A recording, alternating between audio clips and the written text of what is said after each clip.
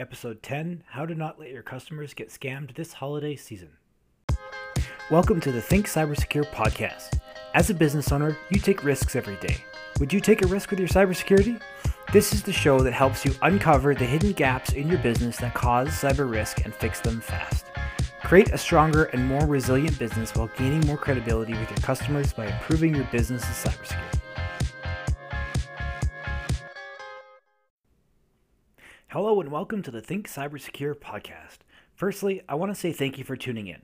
I know how valuable your time is, so thank you for choosing to spend some of it with us. Due to the pandemic and lockdowns, online purchasing over the holidays will be at an all-time high. Many people will be shopping online for the first time or more frequently than they have in the past. However, with all good things, there is a downside too. Cybercriminals are noticing this surge of online shopping and are keen on taking advantage to further their goals as much as the rest of us are. Online shopping cybercrime isn't only targeted at consumers either. Your business could be affected, regardless of the size or popularity. So how can you protect your business and customers from this threat and reduce the chances of becoming a victim of cybercrime over the holiday season? Well, the first way is you can keep your website updated.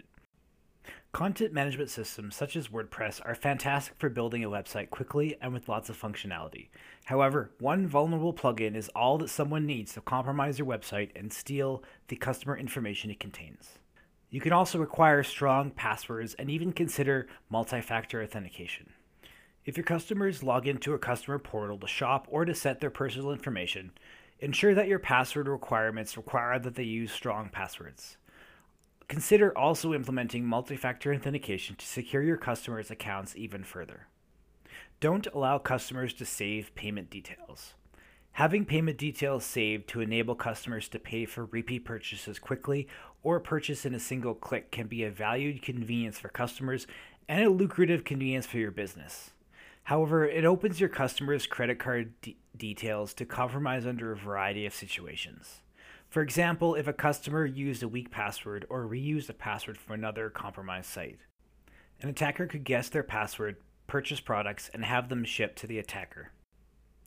Storing lots of customers' payment details also runs your business the risk of storing this payment information securely. If someone compromised your website, you could risk losing all that payment information in addition to the personal information you have. Let your customers know where to purchase from you. That way, if, for example, you don't sell on Amazon, but your product suddenly appears there, your customers will know that it's not a legitimate product. Let your customers know how they can communicate with you. Explain to your customers on your website and checkout page how and when they should expect to hear from you. Then, remind them in pre-purchase and post-purchase emails. You've probably noticed that your customer needs to see your brand a certain number of times before purchasing. The same goes here. Remind them enough times and they'll start to spot what's legitimate and what isn't.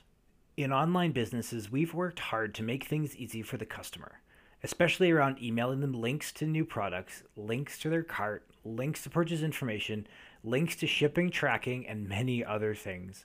Unfortunately, phishing emails take advantage of this. Their main goal is to get the recipient to click on a malicious link. Suppose you can take some of the links out of your emails, especially in emails often used in scams. In that case, it reduces the chances of a customer falling for a phishing email because they'll know you don't send them these types of links. You could achieve this by enabling access to everything a customer needs right from your homepage. For example, if your business allows customers to track or manage their orders via a portal, make it available on the homepage. Then, in your emails, explain to your customers that they can reach the portal by visiting the website. That way, your customers can go to the website they know is legitimate and start there rather than clicking a link not knowing where it's going to take them. Explain what the process is. Scammers try to dupe people into thinking whatever email or phone call they're receiving is part of the purchasing process and that they need to take some action. Explain to your customers after they purchase exactly what the next steps are, who and when they should expect contact, and how to track, return, and manage orders. Armed with the knowledge of what happens next, your customers will be able to sidestep scams that don't follow the process. Learn what scams are out there for your industry. How are cybercriminals attacking your industry?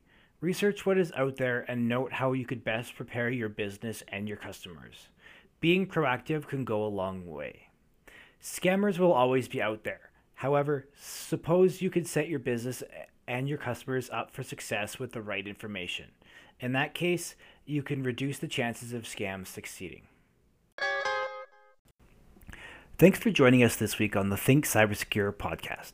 At Think Cybersecure, we uncovered the hidden gaps that cause cyber risk and help guide you toward an action plan that will eliminate the stress and frustration resulting from cybersecurity. If you're interested in improving the cybersecurity of your business, then be sure to subscribe and follow along with us. Visit our website, thinkcybersecure.com, for links to every podcast directory where you can find the podcast. If you found value in this episode, we'd appreciate a rating and review on iTunes, or if you tell a friend or two about the podcast. It'd really help us out. If you're wondering how your business can be more cybersecure while working in the new normal, check out our new guide, Cybersecurity for Business Owners in the New Normal. You can get it at thinkcybersecure.com/new normal. Thank you very much for listening, and be sure to tune in next week for our next episode.